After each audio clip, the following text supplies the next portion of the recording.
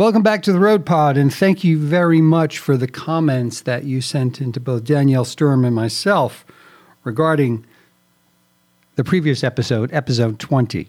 This episode 21 is the second part of that long recording with Stephanie Chamberlain, myself, and Danielle Sturm, Stephanie's human resources subject matter expert. We hope these episodes have been helpful to you and given you some things to think about. A recent poll by Pew Research found that 2/3 of all workers are concerned that we might be going back to work too early. So needless to say, going back to work, reboarding as I'm calling it, is going to be tricky. Welcome to the Road Pod. Yes, and I don't know that there's super clear guidance from OSHA yet in terms of what is the process of wiping down. Though what I have been thinking about recently and used to think about regularly cleaning companies are often changed. It's a pricing war. Anytime there's any sort of budget to be reviewed, they'll change the cleaning company. They'll promise everything, and not all cleaning companies are created the same. However, I feel like this is the resurgence of the janitor because you almost need somebody on site. Back to that one client that's about 50 people. I know they just closed and fumigated / sanitized at $5,000, which is a significant price for their building to be sanitized. I mean, are we going to do that every time, or are we going to hire someone throughout the day? Because I think in the press conferences that I've been watching, they've been talking about an every 4-hour cleaning schedule. Mm-hmm. And so to me, that's a janitor. That's not just outsourcing a cleaning company and trusting that it's going to be done. And frankly, yes, you speak about a janitor, but where does one get a janitor right now, and at what price, right? And where there's obviously high demand going to be, and the training of those people to do this properly, but also that individual running around the office trying to maintain a healthy and safe and clean work environment is going to goes back to, again, friction, right? I've got to clean the room. Oh, we're meeting in here right now. No, we're on schedule. Mm-hmm. Forget the schedule. Yes. Even, again, that goes to the job analysis. Yep. And for example, at Zymetica, it used to be part of the receptionist's job. They didn't necessarily care for it, but we were super open about it because of the fact that it was a client-based organization where we would need to be putting our best foot forward. In between every meeting, the receptionist was to go in and wipe down the tables. And it didn't always happen just because there was always a backup. But in theory, those are the ways that you can do it. So you don't necessarily need to hire someone, but you definitely need to assign it to someone. And I go to the bathrooms. That is the sinks. One of the things that we did at one of my larger clients before this really became crystal clear about how serious it was getting is we ordered hands-free soap dispensers and hands-free paper towel dispensers. And I think that further to that, companies can start thinking about doors that swing both ways and all of those things. There's so many of them. How are you set up? It really is a personalized setup, but people need to think about them. Mm-hmm. Mm-hmm. Yeah, exactly. But most of the work is pretty much second home for a lot of people. A lot of people spend more time at work and then home when they're not sleeping. So it's just good to even think about it in that way of how would you take care of your home and how you're taking care of yourself at this time. So, and if your employees can't take care of themselves, or they don't have the resources, what resources can you give them and do to make them feel safe and make them be healthy while they're working in your company? Yes, and I think that is something very clearly the employer needs to define, because there are various stages of what one considers clean or good, healthy habits and what somebody else thinks about. I'm always struck by the number of people who cut their fingernails at work. or openly pick their noses. And I'm not joking. This is actually a thing. But how do you even mitigate that behavior without severely offending somebody? And so I think that's where the employer needs to get their baseline of a process or a reminder or a service announcement. And those are funny things, but they're real. We just did a training. I did a training at NEMIC on their HR segment, and we went over what people think HR is and what HR really is. And it's all the human interaction side, and that's where things get super challenging. And this is going to be the ultimate test. I have a question for you, Stephanie, and I don't know because I'm not very familiar with HR. Is there such a thing as, HR instituting sort of a health and wellness audit? And that's the wrong probably term, health and wellness, but an audit, logging how much this is being done, because I think that there's some liability. Every company has a disaffected employee. Once you have more than one person, you have a chance of having a disaffected employee, and opening up an organization to liability because things weren't done properly. So I'm a big fan of these logs, but HR, someone is going to, maintain this log of what we do in the process of maintaining a safe work environment, because down the road, if someone comes back and they say they get sick, they said, "Oh, I got sick at work." Well, how'd you know that? Because they weren't cleaning. Well, how'd you prove they weren't cleaning? Well, I just know they weren't cleaning. As opposed to, "Oh, yes, we were. Here's the log. Here's what everyone was done. Here's who was tasked with this." And they filled it out every day. And I know that becomes a real pain in the butt for some people. And it's certainly not in their job description when they started. But I guarantee you, as we go back to work right now, job descriptions are changing very rapidly. So yes. Speak to that about how, you'd implement that. Is that a good idea? Yes. And I think that it exists to a degree at different places. And I think that it could be modified to include what tasks we need to add based on the COVID concerns.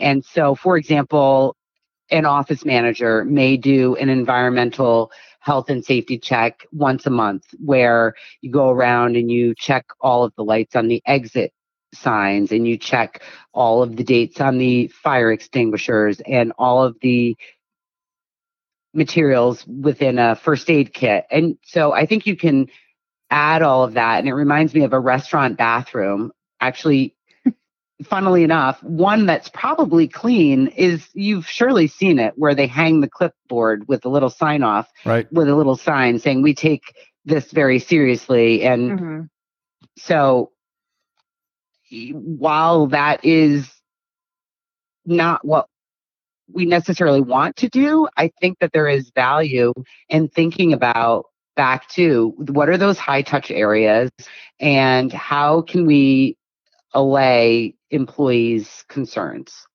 If I might, this sounds kind of dark, but I don't want to. Let's go there. Let's go. I don't want to get too dark, but I go back to what I said about the human factor being the biggest vulnerability in cybersecurity. Also, insider threats. And there may be individuals that have had access to information on-prem, and now they're having access to that information off-prem. Maybe the logs weren't kept as well because they're off-prem. They're on their laptop at home. There's a lot of IP in companies and insider threats. We dealt so many of these exercises, these scenario-based exercises, crisis simulations were based on insider threats. And once an insider has information, they have a currency to get what they want. And that currency can be from an external organization who wants to buy that information. You don't have to be a cybersecurity expert to understand that the dark web holds a lot of stuff. To internal, hey, I've got all the contracts and I know all the dates and I know our competitive advantage and I know how to release it to our biggest competitors if I don't get a massive raise.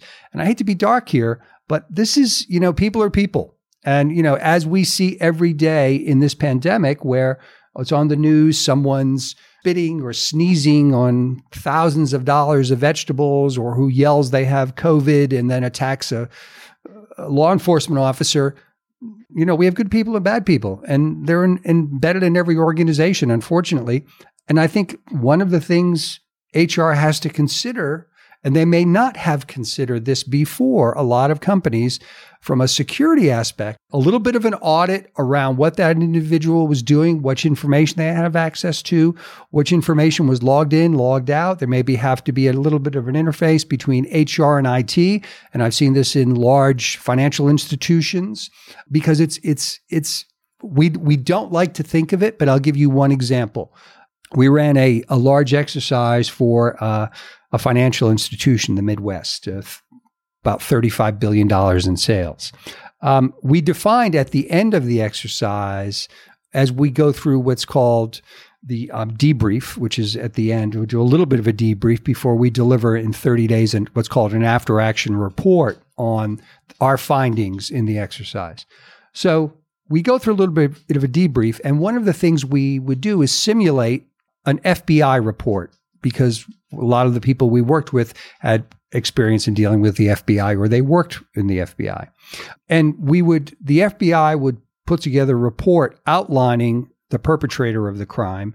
And in the end, when you define who they were, and this person had this background, and he had troubles at home, and he had some financial troubles, and he drank a little bit too much, and he was a very, very good sysadmin who was socially not very, he wasn't very sociable. All of a sudden, people would turn around, we define that, and they'd say, I've got 5 people like that on my team. So it really speaks to how we look at this as we reintegrate. And I hate to be dark about it, but you have to think that there's going to be someone in every organization that wasn't happy before, and they may be even less happy now, and what they may have done or what they might do down the road. It's just a fact of life. So I think you're right. I think that goes back to one of Danielle's very early points in how you make people feel. So counteract that dark with light, address what their concerns are to the extent that you can. And of course, there still will be some who will not be happy and who will break an ethical code. However, generally speaking, this already exists in terms of the very small technical job market. And so if you worked for Zymedica and Danielle recruited you over to Medtronic or any sort of competitor, that's not really a good example, but to a competitor, generally you have a non-compete, non-solicitation, non-disclosure agreement that you sign when you are onboarded. Back to your idea of a reboarding, I think that you could simply re-execute that. Maybe the lawyers would love to add something to it where they specifically call out any information that you may have had access to temporarily during the pandemic is specifically addressed under this agreement. And then what would happen is when somebody leaves for a direct competitor, generally HR department has an exchange of letters where they simply say, Tom was recently employed, here is a copy of his agreement. And then that company is beholden to the agreement as well. Sure. So that's one way to mitigate that risk. Mm-hmm. But again, I think it's how you treat people. You have to make people not want to do that. People will leave naturally, but you want them to feel welcome to come back. You want them to feel like you have supported them and not give them something to stew over. You should try to address their questions directly. Whether or not they like the answer, I think they will be respectful of the answer that's given, as opposed to ignoring it.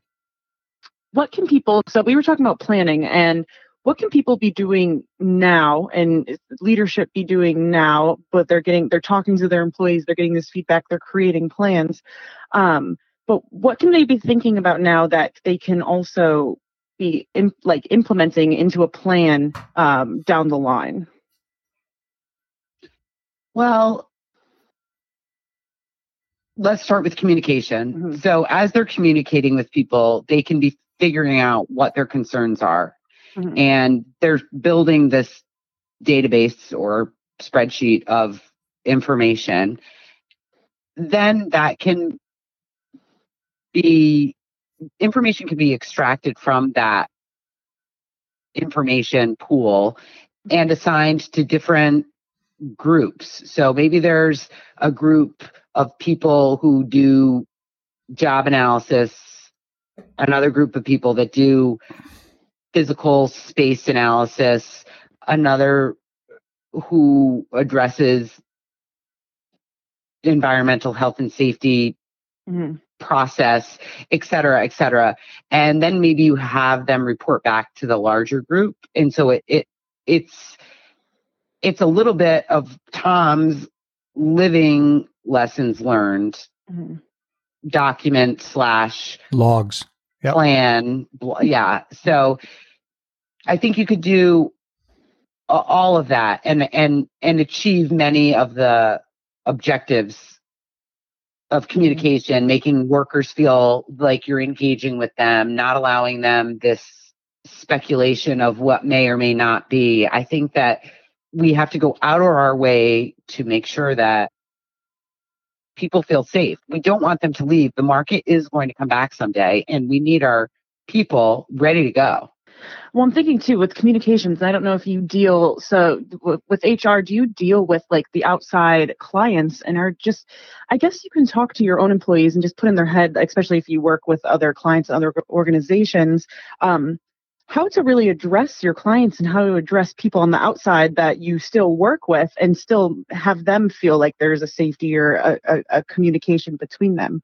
Do you suggest, is there anything that you suggest, with us, we've been sending out not only newsletters we have a bunch of different groups of people that we work with through different programs or people that just co-work with us, but we've been creating, I guess, different messaging for each of those groups to really talk about how we're working and what we're working on and what our plan is. Do you have any advice for how to talk to people outside your organization as well around this to make them feel comfortable? I think you have to go a little bit old school here. Mm-hmm. I just had this thought about catalogs that I receive in the mail, which I'm loving now because I think we're being inundated by digital copy. Everybody's over it. My eyes, I had to get a 32-inch screen just to save my eyes. And so I think picking up the phone and having a conversation is absolutely the way to go. People need connection and not just on the computer. I mean, I think it's the human connection that we are missing. And so this is probably the most exciting thing I'm going to do all day, but is talking to you guys. But I think that would be my recommendation, is actually checking in with them and then maybe using what you've learned from them, same as with the employers and employees, learning what you learn and maybe them doing something about it, saying, maybe your Instagram post will be, I talked with so-and-so today, and this is what they're doing. And then maybe referring people to them. And it's being as human as you can. The human and human resources, it's always been my belief that is how it works. It's not, even in terms of community, I sometimes get myself all lathered up over the idea that you define community and then expect people to adhere to it. Community is community. And so hearing about what's going on directly is way cooler, way more fun. It's a way to learn. And so I encourage that high touch. I agree with that 100%, because one of the things that we talked about in scenario-based exercises was after you have an event, obviously people have a chance at that point to reassess their relationship, whether you're a vendor or, you're a client or somebody. We have a chance to reassess that relationship. And I think a lot of people right now will be looking to reassess their relationships with their vendors, with their people who are consulting to them, because it's going to be very touchy in how this unfolds. It's not going to all be a day in the park with puppies. And we would like to think it will, but I think you're absolutely correct. The old school reaching out to people, we would teach, we would instruct, would not always teach, but instruct, and whether they got it or not, was to reach out to vendors at that point and reach out to people who may have been one or two downstream in a supply chain, but have a big effect. If that part doesn't get there, no one else can do their job. And that we can alternately source these two other parts, but they're the sole supplier, sole source for this part. Speaking to those people and speaking to vendors and understanding how you're bringing the organization back up, I can't emphasize enough the amount of communication that has to be after a crisis, because there's a level of trust that was there prior to an event. And it's not necessarily there after the event. There's always wondering, are they as good as they were before? Are the people going to do as good a job as they did before? Or should we start looking for somebody else? Right. Or are they going to listen to the first rumor, or are they going to call you and confirm it? Exactly. That's the other thing. So these human relationships, I can't stress it enough. They are of the utmost importance and will be what gets us all through it. Exactly. I have another question too, and this is more about sort of the human side, more of the resources side, since a lot of the companies we work with and a lot of people that listen are entrepreneurs and work for startups and small companies. Do you know, or can you share anything of any acts that have come out or any programs that have come out to support employers during this time? So it used to be so easy. I knew everything about the Family Medical Leave Act that I could just spout it off to you. But now everything's changed. So there are new laws. Again, I applaud the government, which is very unusual for me, but they have done a great job in protecting our workers and giving employers protection as well, small employers under 500 employees. And so the first act is the Families First Coronavirus Response Act. And essentially that provides guaranteed paid sick leave relative to COVID-19, as well as extended full pay for those who have been quarantined or are caring for children whose school or daycare is closed. And so that is essentially a paid sick leave component and an emergency family medical leave modification that runs through the end of 2020. I first heard that and nearly lost my mind, because I thought every small employer I knew was going to go out of business, because who could afford that? And then the CARES Act came out shortly thereafter, which within that, it has a number of different areas that are addressed. But for the employers, it offers a payroll protection program, which provides loans that will turn to grants if the employer maintains their payroll levels through June 30th. So basically, it's a short-term fix where an employer may apply for the equivalent of a couple of months of payroll, and that will cover them in the immediate term and also back to when the virus might flare up again. But they're very complicated and very unclear, and a lot of companies are just getting their bearings on them.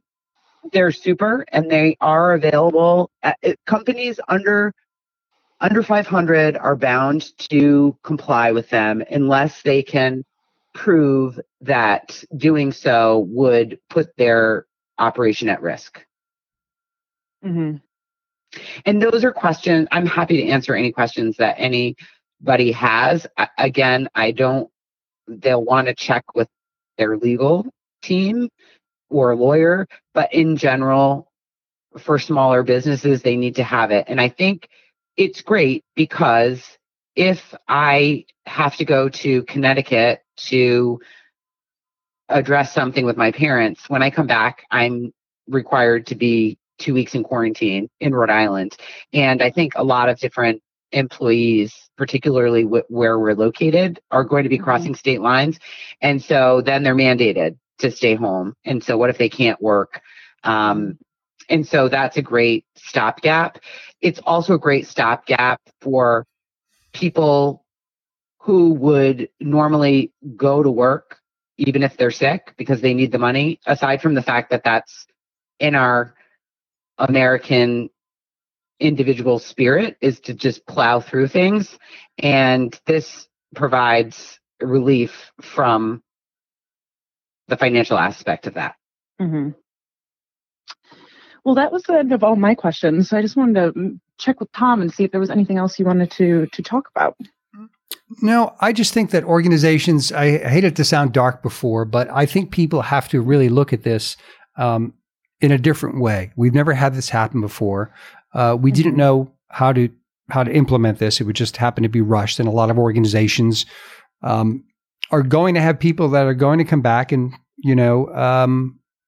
they really have to think through the process of how these people come back and walk through it and make sure that they have a plan for it, because it's going to be more likely you can't bring everyone in on the same day. It's not going to turn out on the same day. And I think the conflict areas are ripe, and people have a real chance to perform all the great things that Stephanie talked about in the soft skills and be positive, but also within the back of their mind, understanding that it's not all going to go according to plan.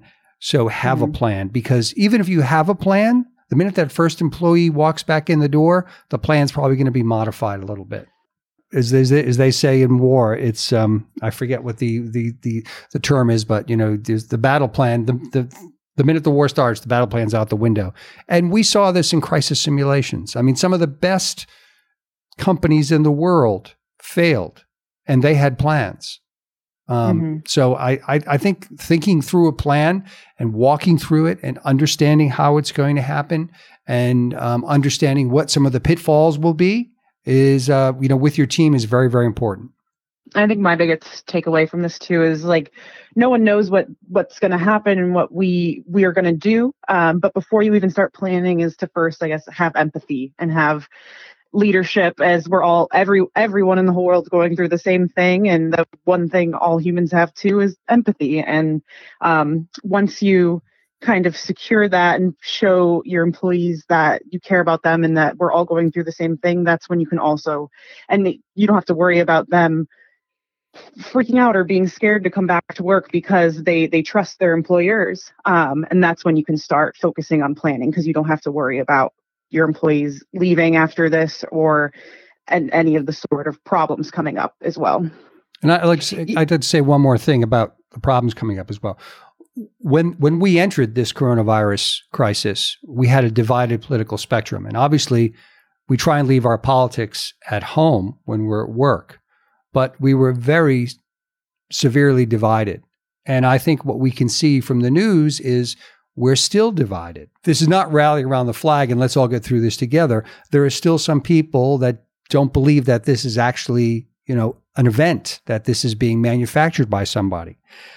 So I think those fissures are going to be exacerbated in the workplace as we come back. And I think, to Stephanie's point about those soft skills and positive to people, I think one of the things that senior leadership has to talk about is, we're not going there on certain topics, whether you felt this was a perfect execution by the government or a bad execution by the government. We have to look forward to our execution as an organization and don't open up those fissures. Let's not go there, because I think that can be a breaking point in an organization again, as it could before, but it was a little bit, everything was good, so it didn't matter. Well, everything's not good now, so it may matter more.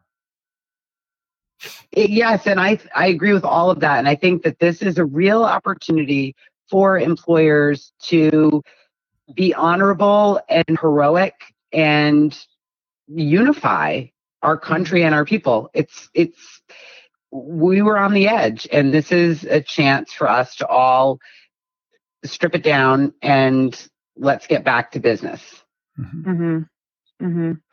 And so this just made me think too, you can leave this in if you want, but I mean, if companies don't have that cash flow and have to lay people off, like even from like a public relations and marketing perspective, like for example, I read yesterday Sephora laid off like a big chunk of their employees, and the way they did it was in a Zoom meeting, called the Zoom meeting 10 minutes before, laid them off, didn't give anyone the time to ask questions or say anything, and just ended the meeting.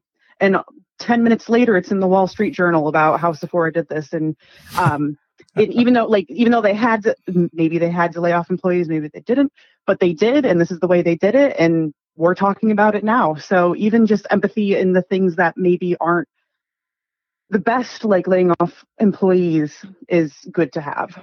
Well, people don't do negative things well. They don't. They just don't. And I think what you just said about the Wall Street Journal. Going back to the crisis world, we would print our own Wall Street Journal and drop it on the senior leadership's conference table. And the one thing nobody wants to see is their name above the fold in the right-hand column with a negative article, just like you're talking about right now. And I guarantee you those individuals who are thinking twice about their course of action right now and how they went about doing what they had to do. Exactly. I think I unfortunately throughout my career have had to lay off a number of people, and I became quite good at it. And it was because I was always kind to them. And I think that that's another opportunity. If that's a difficult decision that an employer needs to make and results in somebody being laid off, there are so many different ways that they can support them in terms of introductions and general check-ins. One person I know that was impacted by a layoff recently, who had worked at a company for 8 years, called me and said, no one from the other offices has called me.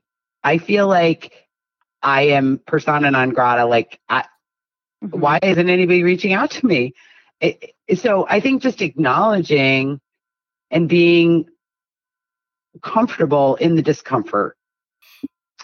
All right. Well, thank you very much for joining us, Stephanie. And if anyone wants to connect with you regarding your HR expertise, recruiting, or anything we talked about on this episode, what's the best way to contact you? My email address is stephanie@pinchnow.com, and it's STEPHANIE@pinchnow.com. Awesome. Well, thank you. Thank you. Thanks, Stephanie. Thanks, Danielle. Thanks for coming back and listening to part 2 of this, and we hope you're getting something out of it. As always, you can reach me at tom@theroadpod.com. Thanks a lot. Talk to you next week. Bye-bye.